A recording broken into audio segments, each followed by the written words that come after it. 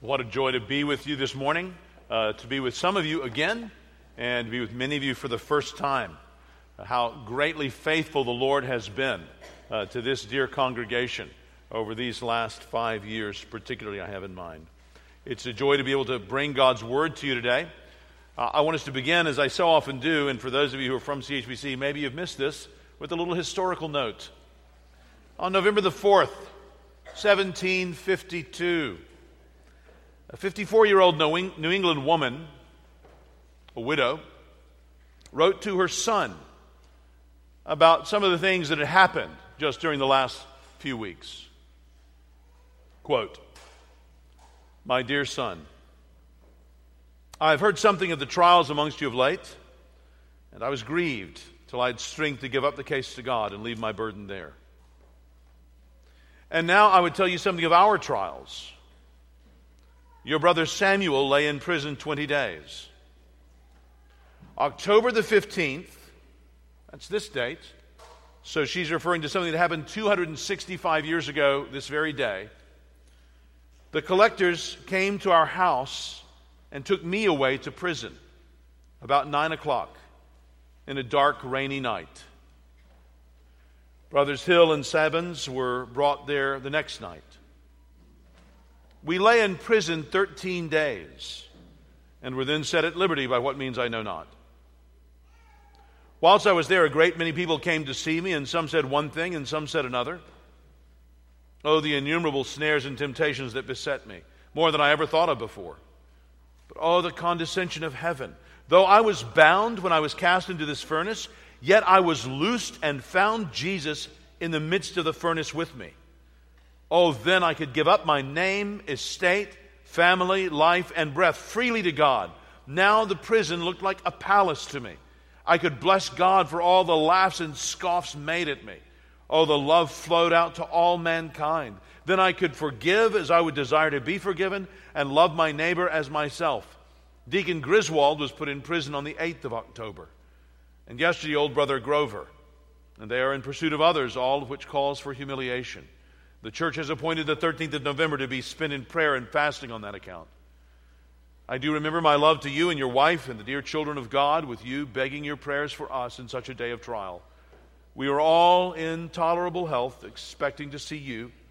These from your loving mother, Elizabeth Backus." Elizabeth was writing to her young son, Isaac, a young Baptist minister. And in colonial America, lands of Baptists were seized and sold in order to pay a tax to support the religious establishment of various churches. Congregational up in Massachusetts, Anglican here in Virginia. People were jailed because they would tell the gospel to someone. That happened here in these places. In short, people suffered for following Christ. When such suffering comes, great pressure comes on Christians to eliminate the more awkward and outstanding bits of their faith. Now, if you're a Christian, maybe you felt some of that pressure in your own life. Maybe you felt it in recent weeks from your family. It may be your unvarying church attendance, or your refusal to lie at work, or your persistence in your faith in God, or your belief in marriage. But if you're a Christian here this morning, you have very likely experienced some kind of disapproval from others about your faith in Christ. And if that disapproval has grown and enlarged, you may very well have felt tempted to reconfigure your understanding of marriage or sexuality or of the Bible or of salvation through Christ alone in order to accommodate your situation at work or with your friends or family. You may find yourself retreating into the safety of the same commonly agreed upon nostrums. Yeah, do good, stay safe. Why wait? You don't have to go to church to be a Christian after all, and you don't have to be a Christian to worship God. What do you do when circumstances are hard? When you start to feel sluggish in your faith, and you start to reconsider it all?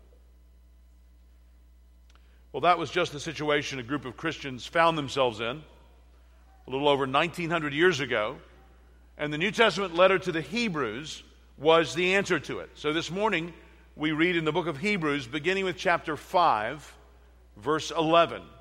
Hebrews chapter 5, beginning in verse 11.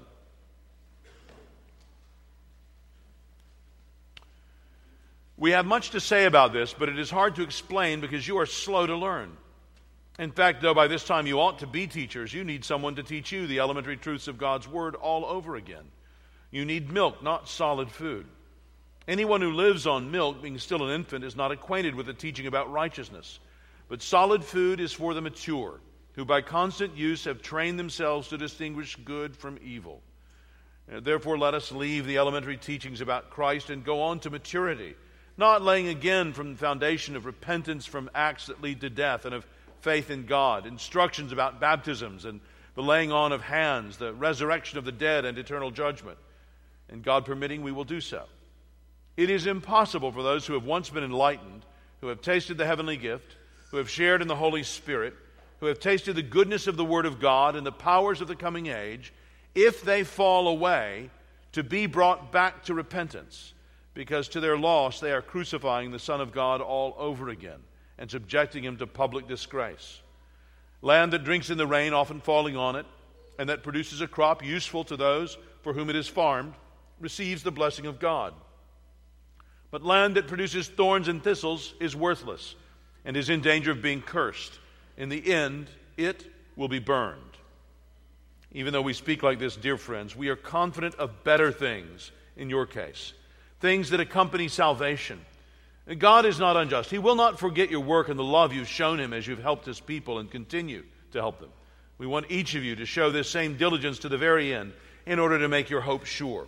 We do not want you to become lazy, but to imitate those who through faith and patience inherit what has been promised.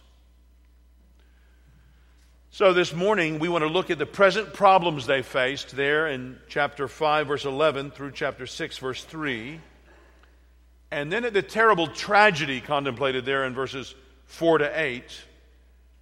And then finally the real hope held out there in chapter 6 verses 9 to 12. So problems, tragedy, and hope. And in the process, maybe some of your problems will be solved. And a great tragedy for you avoided. And maybe you will leave this morning knowing what it means to have hope in Christ. And you'll have that hope. That's my prayer.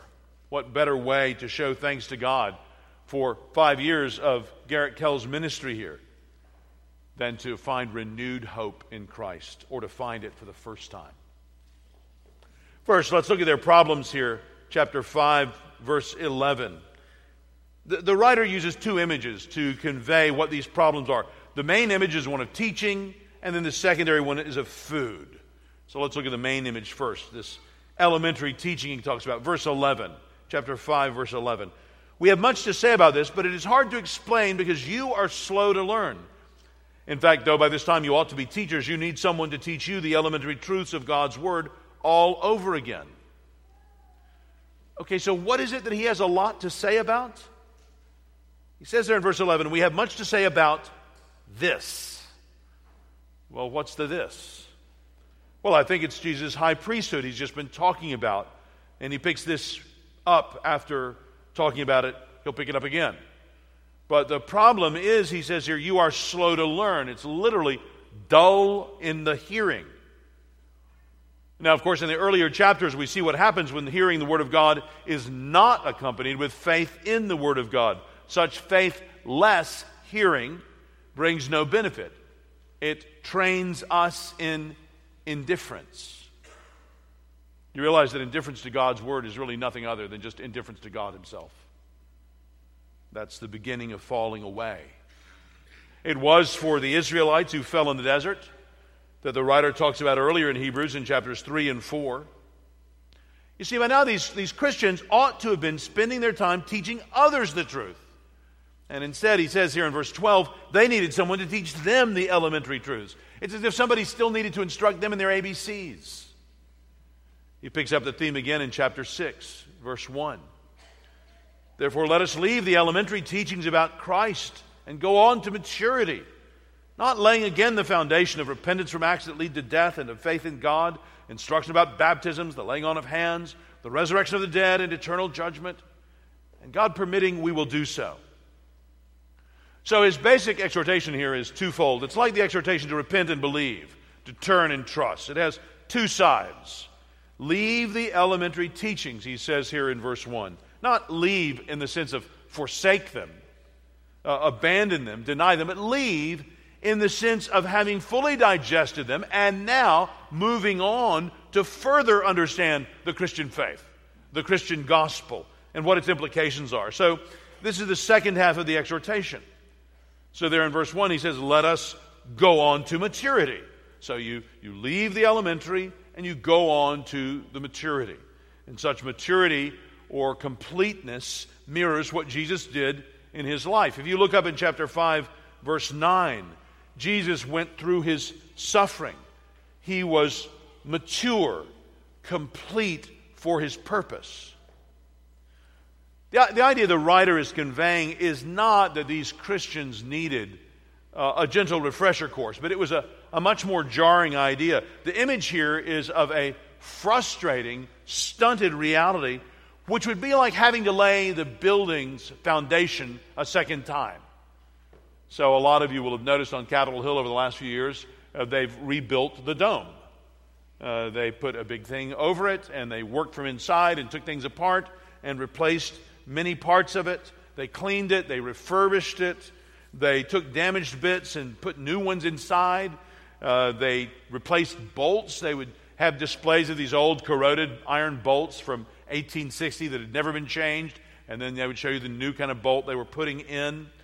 Well, this seems to be the most radical, the most extreme, the most desperate measures is what's being pictured here. It's not what we just saw happening there. What he's talking about here with this image is laying again its foundations. Now, even with everything they just did to the dome, they didn't do that. They didn't take the entire building apart and then redo its foundations. But that's the frustrating image the writer here uses about what these Christians are like in the way they are responding or failing to understand or failing to take on board the truth that's been taught them. Surely it would be better just to go to a new site than to undo all that has been done and remove the superstructure and the foundations and resituate the earth and begin again. Maybe in the most extreme case you could do it, but it's odd to the point of being almost unheard of. So that's the image the author is using here. It's this image of a hugely frustrating, perhaps impossible task to get across his point here in chapter 6, verse 1. If you look at this list he lays out here in verses 1 and 2, it's a list of three pairs: repentance and faith, washings and laying on of hands, resurrection and judgment. And these were all things that the Pharisees taught in the first century. They were typical Pharisaic Jewish teachings. These things were all assumed for a belief in Christ. I mean, they weren't false. They were elementary things. The kindergarten that began to teach about repentance and faith and holiness and judgment. And you see each one of those. Consider for a moment repentance from acts that lead to death. Well, they certainly believed in this. And of faith in God. Well, that's clearly there in the Old Testament. Instruction about baptisms or washings. You can tell that the plural there means this isn't talking about baptism in the New Testament sense. I think that's why it's better when your translation puts washings there. And we know that Jesus certainly had run-ins with the Pharisees over those kind of ceremonial washings. Those were matters of dispute. And then the laying on of hands, which we know they practiced. The resurrection of the dead and eternal judgment, which the Pharisees were famous for believing in. So all of this pre-Christian doctrine that now seemed attractive to these young Christians wasn't false. It was simply immature. Devoid of Christ, it was incomplete. Now, why would they return to that? Why try to lay down the fundamental truths upon which we understand who Christ is again and at the expense of believing Christ to be who he said he was. Well, in this passage, the writer not only uses the idea of their education seeming elementary, but also of their taste being immature. Look there in the middle of chapter 5 at verse 12, the second half of verse 12. You need milk, not solid food. Anyone who lives on milk, being still an infant, is not acquainted with the teaching about righteousness, but solid food is for the mature, who by constant use have trained themselves to distinguish good from evil. Again, as with the previous image, these Christians should have been full grown, complete. It's the same word used up there in verse 9 about Jesus' suffering that makes him perfect or complete in terms of being a sympathetic and an effective high priest. These Christians that Hebrews is written to should have understood the gospel well instead of being stymied by such basic questions. And the image he uses here about them still needing milk is not the frustrating image of laying again the foundation. This is a humorous image. I mean, imagine us all going downstairs for a potluck lunch afterwards. And those of you with young kids, let's say, is your youngest still using a bottle? Okay. So Garrett going up and grabbing the bottle of milk and starting to take that for his lunch. Now, we would laugh at that. We would find that humorous. But it's supposed to be incongruous. That's the image he's bringing up here. It's not wrong. It's just weird. It's like it's not normal. You know, it's not what you should be doing at your age spiritually. Well, friend, that's the image they're bringing up. What kind of immaturity is your problem? How long have you known the Lord? Let's say you've been a member of a church or in Christ for 30 years. Well, have you been leading people to Christ? Have you been discipling people? Have people around you come to better understand Jesus because of what you've said and how you've lived? Are there other people sitting here this morning in Christ or who have grown in Christ because God has used you in their lives? There's a famous question that comes up every few years. Are you better off now than you were 4 years ago? Well, let me ask that of you spiritually. Are you better off now than you were 5 years ago when Garrett came here?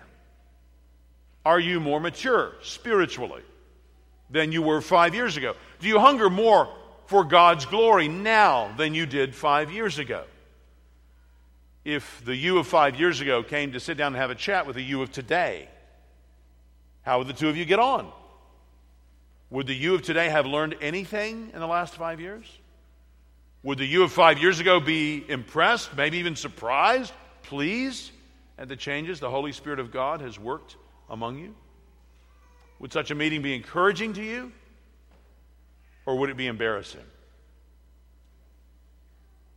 Friends, I think in our following Christ, we want to move from being a kind of net importer of understanding doctrine and obedience as we grow in Christ to becoming a kind of net exporter, still entirely dependent on God's grace, but where what we spend our weeks doing, whether we're full-time in ministry or whether we do some other job or have some other role in life, but we should be those people who are constantly giving out, teaching others.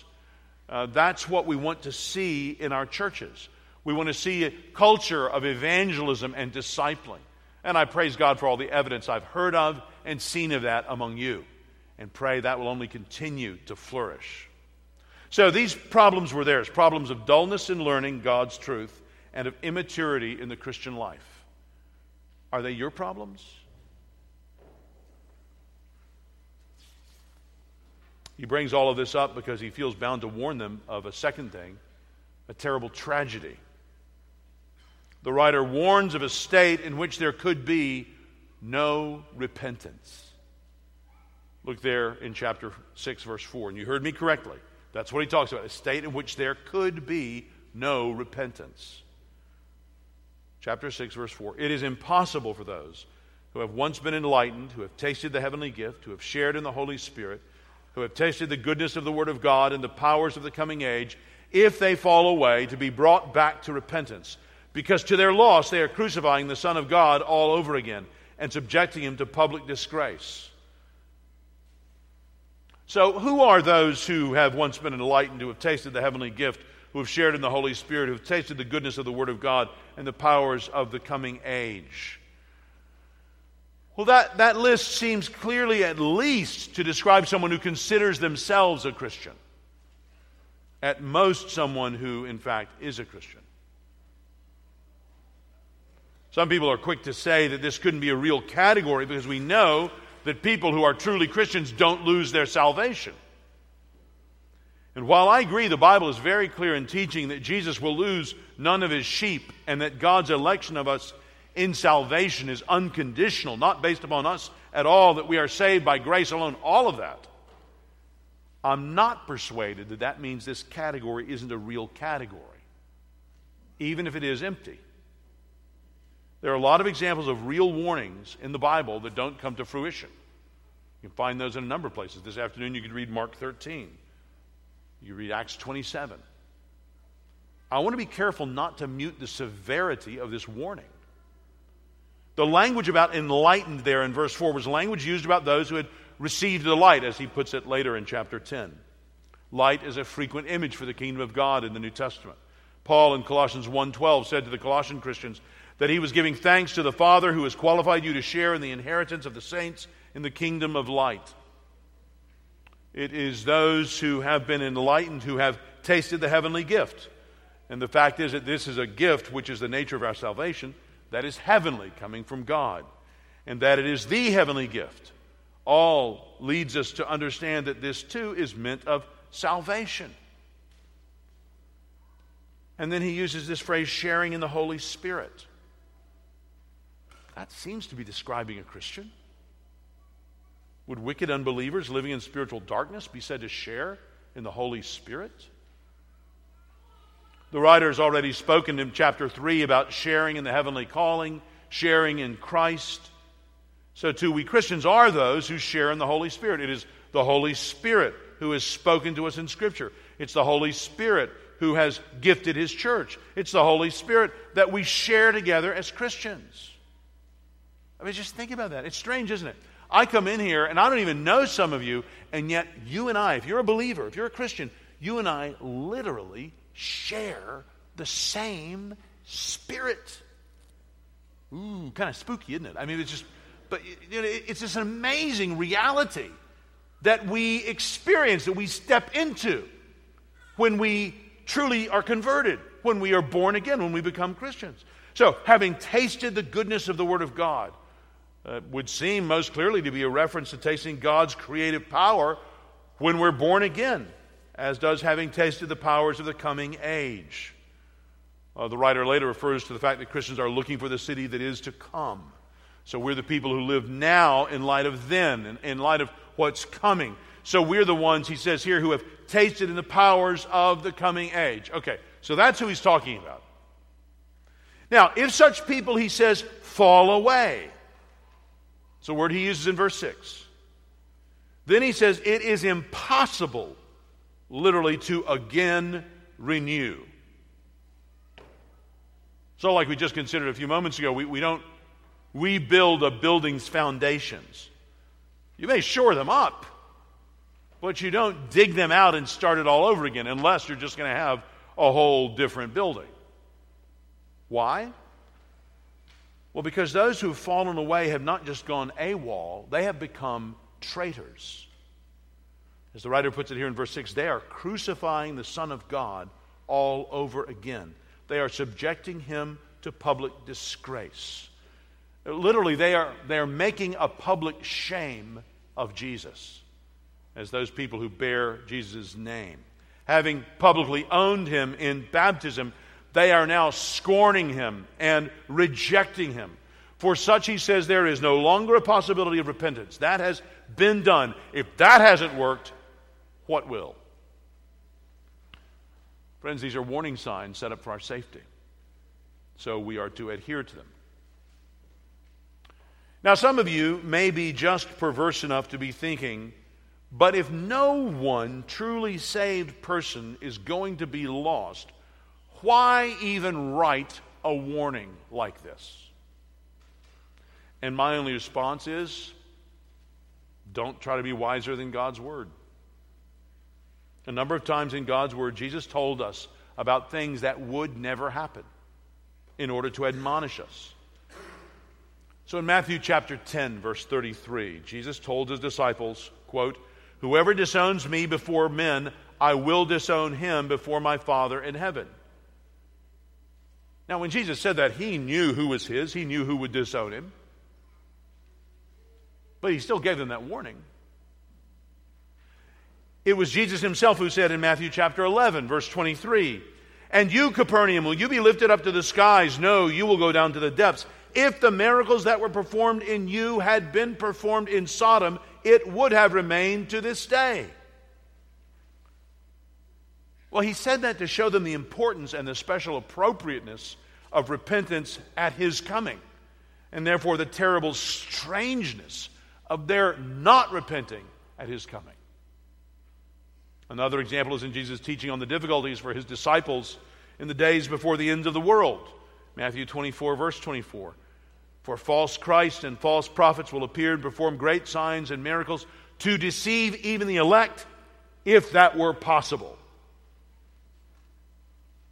Now you may think, but if we know that we'll be safe to the end, then doesn't that take away any responsibility we have between now and then? No, not at all. In the Bible, we find God's sovereignty and human responsibility going hand in hand. So if later this afternoon you go to Acts chapter 27 and you look at that account there of the story of Paul on the ship going to Rome, and a terrible storm happens, and Paul recounts then that an angel of God, whose I am and whom I serve, stood beside me and said, "Do not be afraid, Paul. You must stand trial before Caesar, and God has graciously given you all the lives of those who sail with you." So this terrible storm was happening, and yet God gave Paul an assurance that he and all those with him would survive. Okay, you're Paul. You get that assurance. So then you think, well then it clearly doesn't matter what I do. God is sovereign. I will now proceed to nap for 3 days. Well, that's not what happens. That divine assurance didn't short-circuit Paul's activity at all. It didn't make him an irresponsible, passive blob. No, if you read the rest of the story in Acts 27, you find Paul is very active in helping to make what God had assured to him come to pass. It's just like us with the Great Commission. We know from Revelation 5 and Revelation 7 that it works. There are people of every tribe, tongue, nation, and people. There's no danger that God's commission will not be fulfilled. But we still have the Great Commission, so we work all the harder to fulfill it, being confident it will be fulfilled. Friends, this is typical of the Bible. Paul in Romans 9 talks of God's electing one and not another, and then in chapter 10 he pleads for the church to send out preachers, because without preachers of the message of Christ, no one will be saved. This is what you find in the Bible, an unmuted Romans 9 and an unmuted Romans 10. So reread these verses. "Since you have already been enlightened, tasted the heavenly gift, shared in the Holy Spirit, tasted the goodness of the Word of God, tasted the powers of the coming age, it is impossible to find anything stronger." This is it. Kind of like when someone is told by their doctor, "We've done everything we can. Here's the last thing we can really do." It's like what we read a little bit later in Hebrews chapter 10, verse 26. "If we deliberately keep on sinning after we have received the knowledge of the truth, no sacrifice for sins is left, but only a fearful expectation of judgment and of raging fire that will consume the enemies of God." He's saying, if this effectual, powerful sacrifice of Christ does not cleanse us, what will? To make this a bit clearer, the writer gives us a brief illustration about worthless fruit. You look there in chapter 6, verses 7 and 8. This is really his explanation of what he's just said. "Land that drinks in the rain, often falling on it, and that produces a crop useful to those for whom it is farmed, receives the blessing of God. But land that produces thorns and thistles is worthless and is in danger of being cursed. In the end, it will be burned." So our fate is related to our fruit.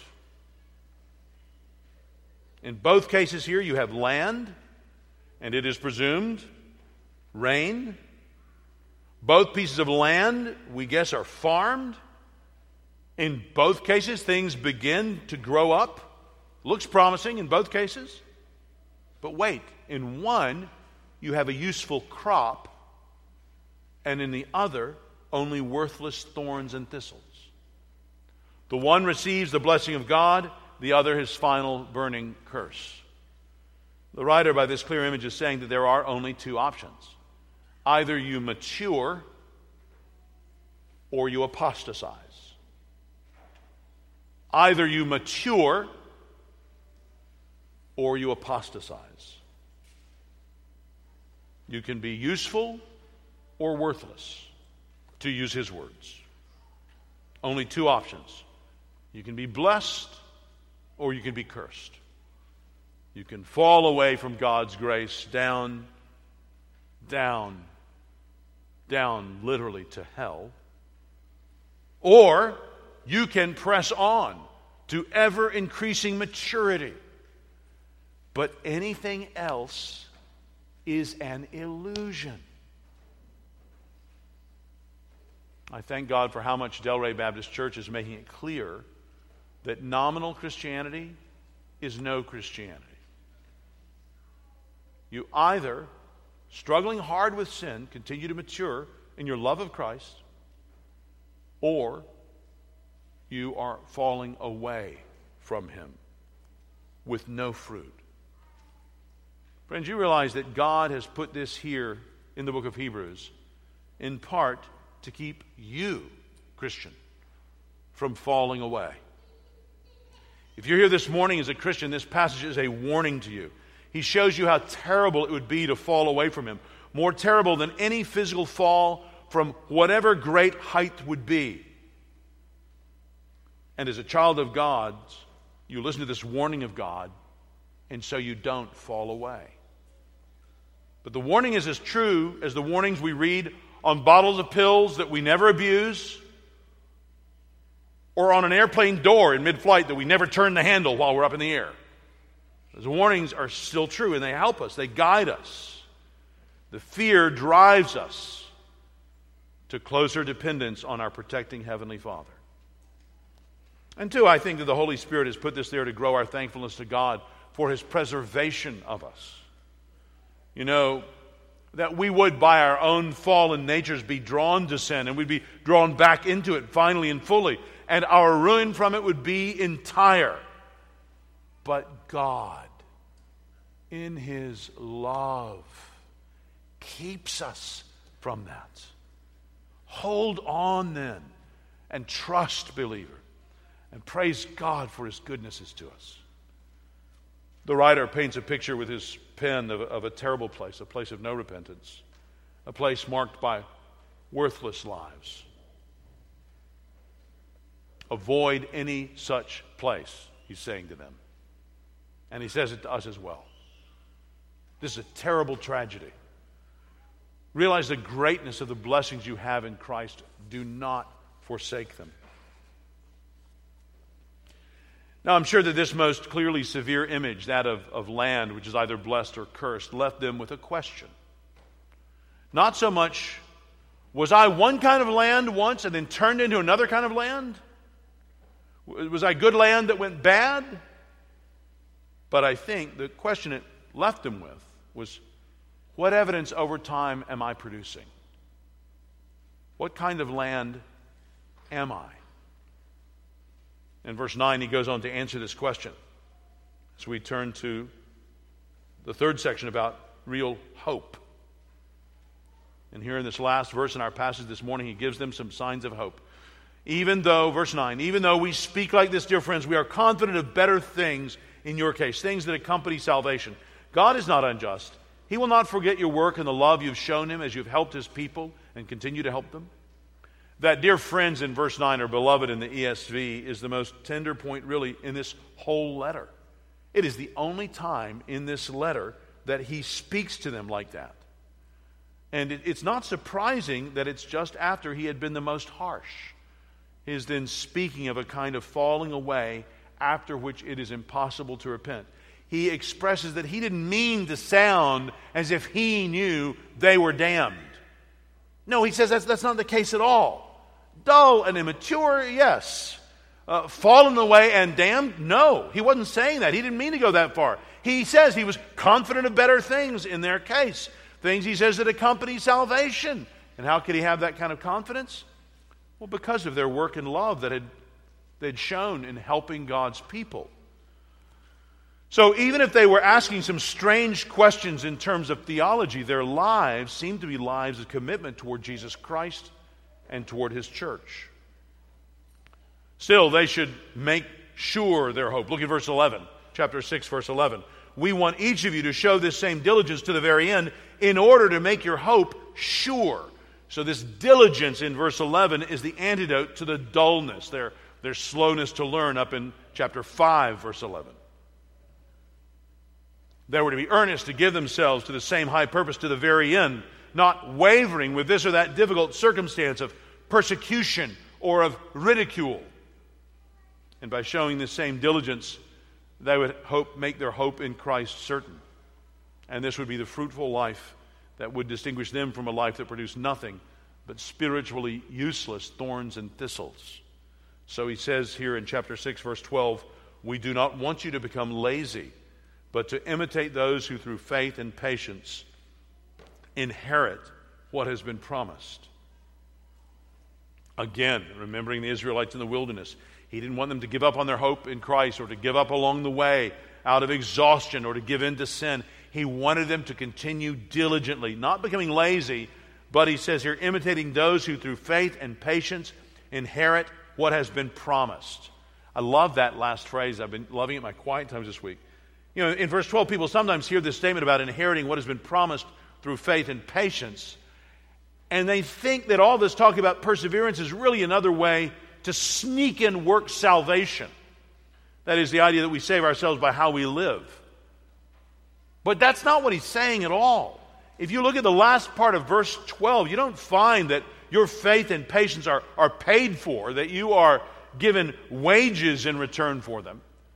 Rather, faith and patience lead you to what someone else, as it says here, promised, to what someone else has earned and obtained, to what someone else gives us freely as a gift, though he himself worked for it and earned it, as we see back earlier in chapter 5. So if you're here and you're not a Christian, this is the weird thing about Christianity you need to understand. Maybe you've come today because you have a Christian friend in your neighborhood or at work who you like their life. That's a good thing. But you shouldn't misunderstand that Christianity is fundamentally about living a good life. Christianity is about fundamentally realizing that none of us lead good enough lives. And because God is unremittingly always good, our only hope is in the goodness of the life of Jesus Christ. God sent His only Son, Jesus, to live a life of perfect goodness and righteousness, trust, doing the right thing, always relying on God as He should, fully and completely. So death had no claim on Him. He never needed to die, but He did die. Why did He die? Because He had sinned? No, He never sinned. Why did He die? Because we have sinned. And He was taking what we have deserved. So friend, if you will turn and trust in Him, then that sacrifice that Christ made was for you. And it's enough. You can tell because God raised Him from the dead for our justification. He ascended to heaven. He presented His sacrifice to His heavenly Father who accepted it. He calls us all now to turn from our sins and trust in Him. Friend, if you want to know more about that, just ask the people who are around you. See Garrett or John after the service today. Do you understand what I'm saying here from Hebrews? Sometimes we think that the necessity of perseverance in faith equals salvation by works. But nothing could be further from the truth. Just as it was with the children of Israel taking the promised land, the effects of their actions were all out of proportion to their own abilities. Because the taking of the land was not really the effect of their actions alone, even of their actions primarily. But it was God's taking up and using their actions, just like God used David's stone to slay Goliath. David didn't slay Goliath by himself. Or Peter's sermon in Acts 10 to convert Cornelius. God used Peter's sermon. So God took up and used the Israelites in order to fulfill His promises to them. And so God calls into being in us faith and patience so that we believe and persevere. And without this belief and perseverance, we will not inherit what has been promised. But with this faith and patience, we will. But not fundamentally because we have persevered, or in a way that our perseverance deserves this, but because our great God has decided to glorify Himself this way in calling us to trust Him over time for a gift that He will give us by His grace. Friends, when we're in situations that are difficult, you can make your calling and election sure by having people around who know you and encourage you and exhort you with honesty and diligence. That's what church membership is all about. That's why Garrett and Carrie have given their last 5 years to being here. Because that's the only way God's people will make it home. Have people around you that you will listen to. When you think the problem is everybody else, I promise you, the problem is not everybody else. You have got to open your ears. Put yourself around good and godly people. You need a church. You need a pastor. You need a teacher of God's Word that you can trust. You need a church that you can be active in. Friends that you can honestly let get to know you.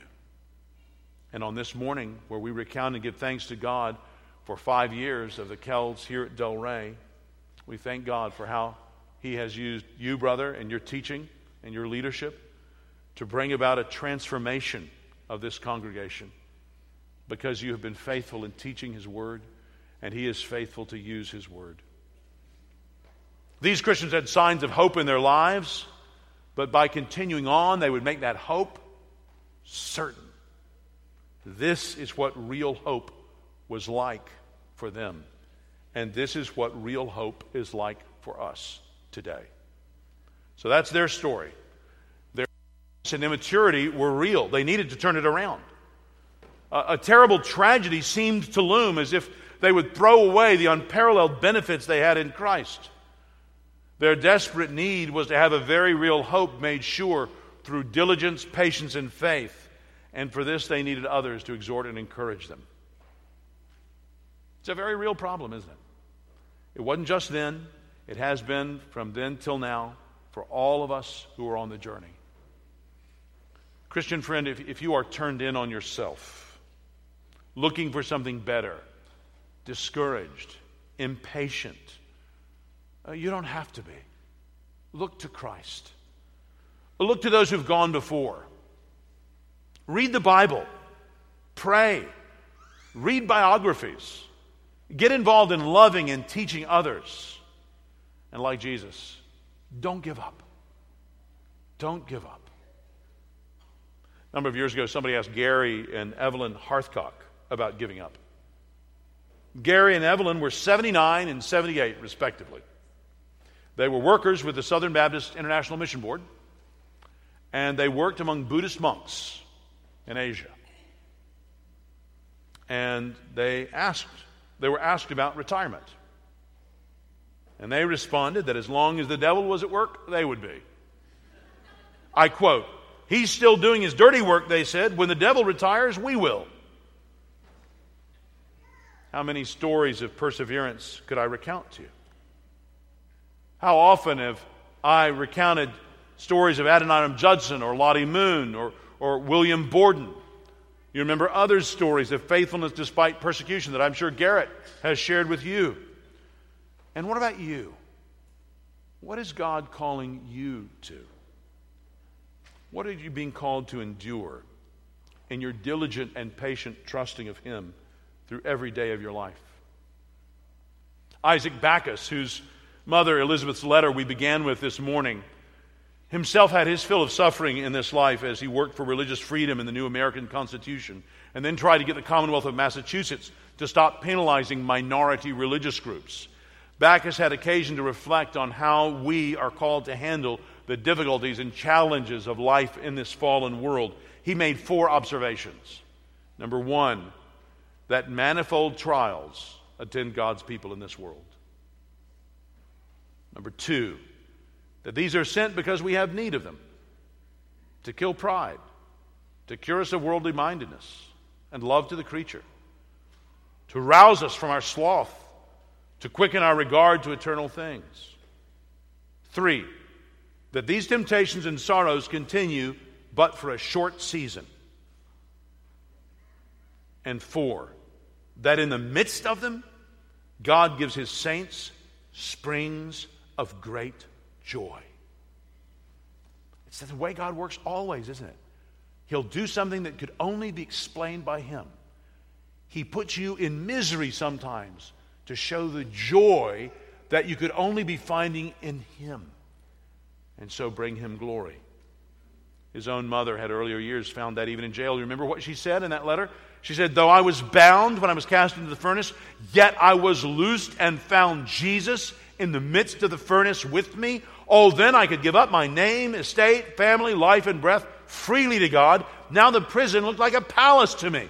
I could bless God for all laughs and scoffs made at me. Oh, the love flowed out to all mankind. Then I could forgive as I would desire to be forgiven, and love my neighbor as myself." Friends, have you found this to be true? Can you have joy when you have the Christ you say you love, but the other circumstances that you do love taken from you? What are the wildernesses that you must survive? The obstacles that you must surmount? The dangers to your faithful following of Christ that you must outlast? The jails that he has given you to become palaces because the presence of Christ is in them with you? Should persecution rage and flames, still trust in thy Redeemer's name. In fiery trials thou shalt see that as thy days thy strength shall be. When called to bear the weighty cross of sore affliction, pain, or loss, or deep distress, or poverty, still as thy days thy strength shall be. When ghastly death appears in view, Christ's presence shall thy fears subdue. He comes to set thy spirit free, and as thy days thy strength shall be. It's true for all of God's people, even pastors. Garrett, I praise God for the 5 years that he's given you, and I pray that he will continue to give you strength for all the days he calls you to serve him here.